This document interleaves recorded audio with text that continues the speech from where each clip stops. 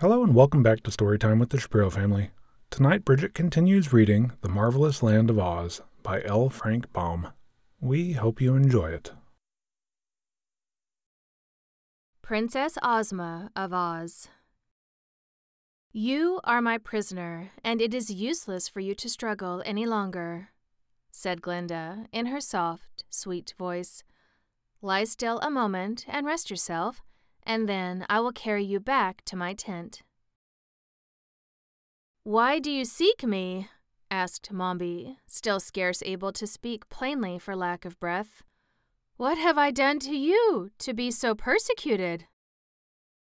You have done nothing to me, answered the gentle sorceress, but I suspect you have been guilty of several wicked actions, and if I find it is true that you have so abused your knowledge of magic, I intend to punish you severely.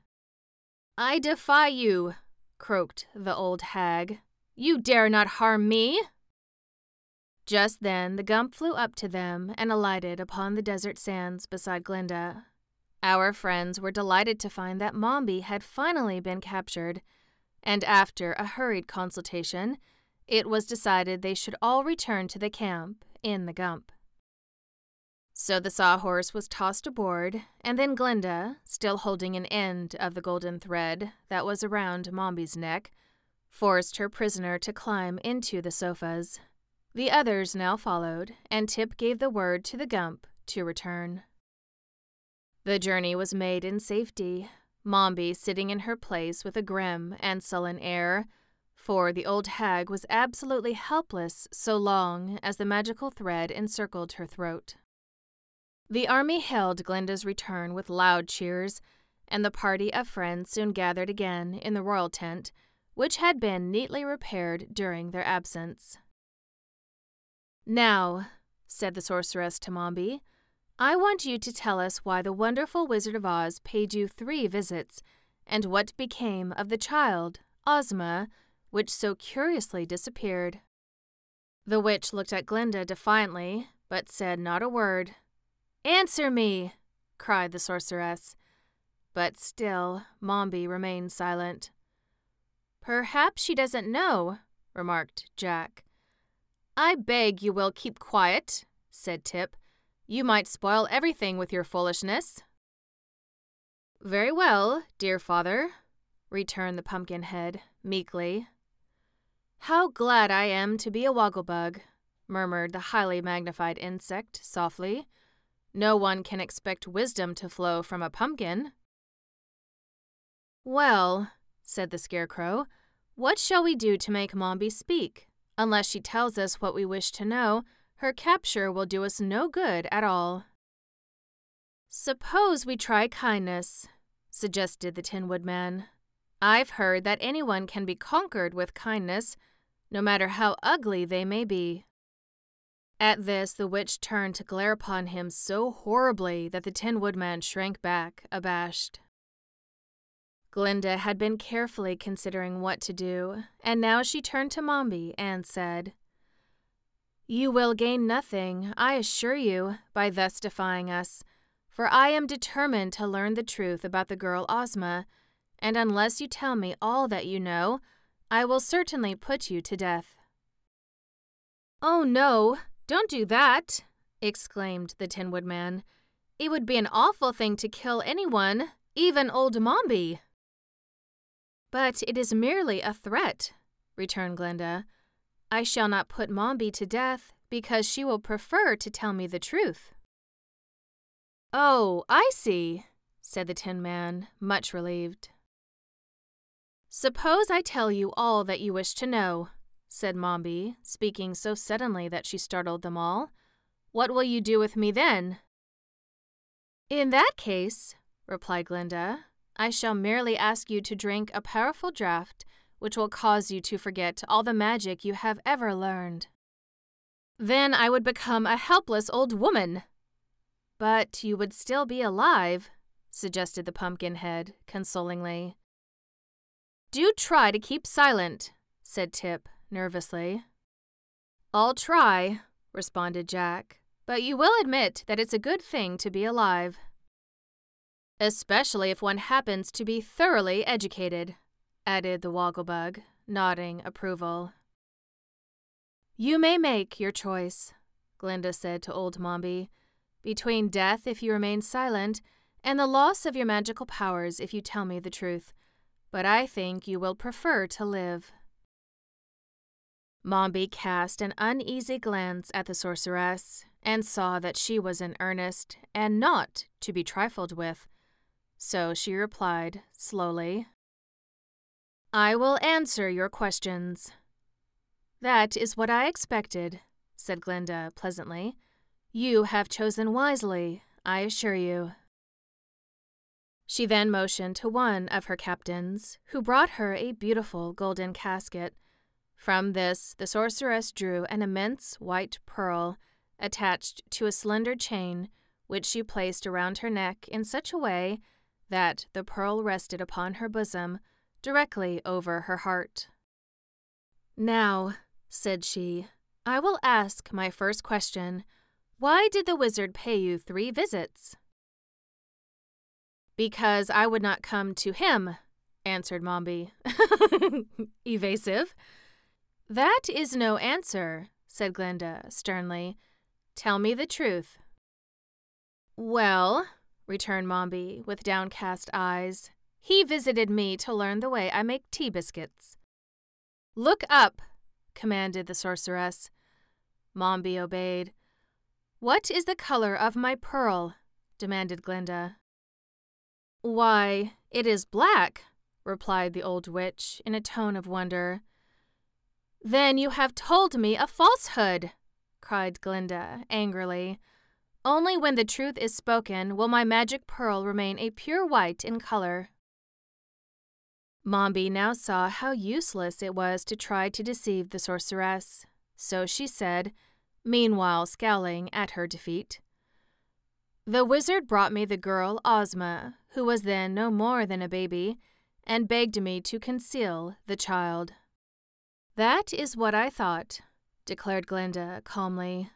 What did he give you for thus serving him? He taught me all of the magical tricks he knew. Some were good tricks, and some were only frauds, but I have remained faithful to my promise. What did you do with the girl? Asked Glinda, and at this question everyone bent forward and listened eagerly for the reply. I enchanted her, answered Mombi. In what way?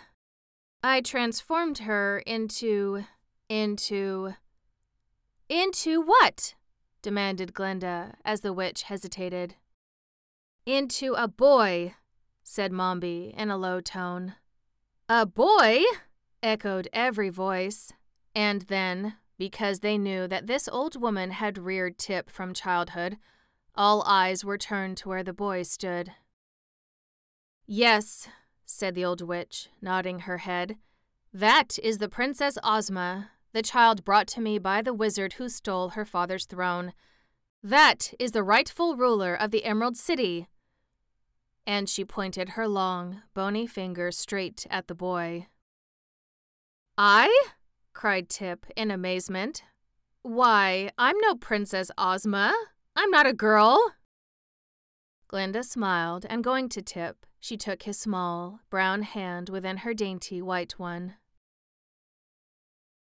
You are not a girl just now, said she gently, because Mombi transformed you into a boy, but you were born a girl and also a princess, so you must resume your proper form, that you may become queen of the Emerald City. Oh, let Ginger be the queen, exclaimed Tip, ready to cry. I want to stay a boy and travel with the Scarecrow and the Tin Woodman and the Wogglebug and Jack. Yes, and my friend the Sawhorse and the Gump. I don't want to be a girl. Never mind, old chap, said the Tin Woodman soothingly. It doesn't hurt to be a girl, I'm told, and we will all remain your faithful friends just the same. And to be honest with you, I've always considered girls nicer than boys. They're just as nice, anyway, added the Scarecrow, petting Tip affectionately upon the head. And they are equally good students, proclaimed the Wogglebug. I should like to become your tutor when you are transformed into a girl again. But see here, said Jack Pumpkinhead with a gasp. If you become a girl, you can't be my dear father any more.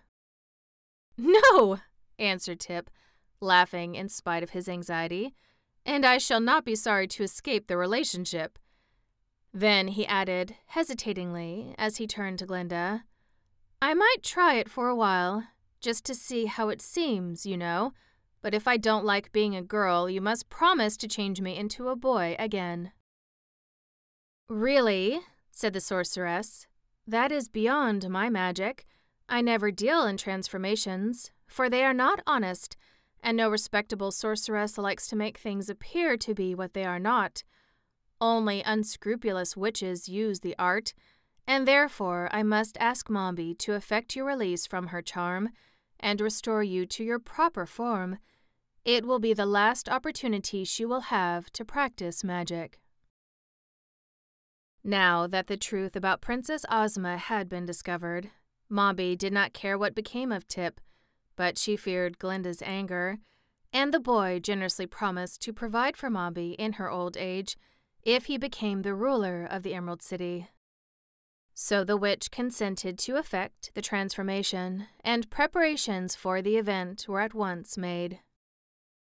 Glinda ordered her own royal couch to be placed in the center of the tent. It was piled high with cushions covered with rose-colored silk, and from a golden railing above hung many folds of pink gossamer, completely concealing the interior of the couch.